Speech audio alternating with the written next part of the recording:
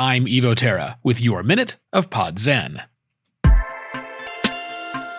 If we're to advance podcasting, we have to lose the been there, done that mentality.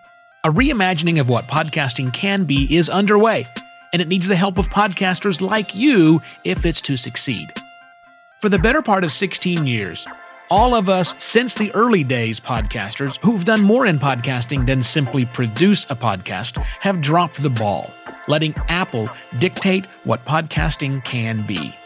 And it only took a global pandemic and the reemergence of Adam Curry, who was instrumental in ushering in podcasting back in 2004, to show us a different path. He calls this new way Podcasting 2.0, and, not surprisingly, we're collectively resisting those efforts. However, the work that the Podcasting 2.0 community is doing with the namespace to extend RSS feeds, the lifeblood of podcasting, is truly innovative. With these new namespace tags, podcasters can do more. More with their shows, more with their episodes, more with their audiences.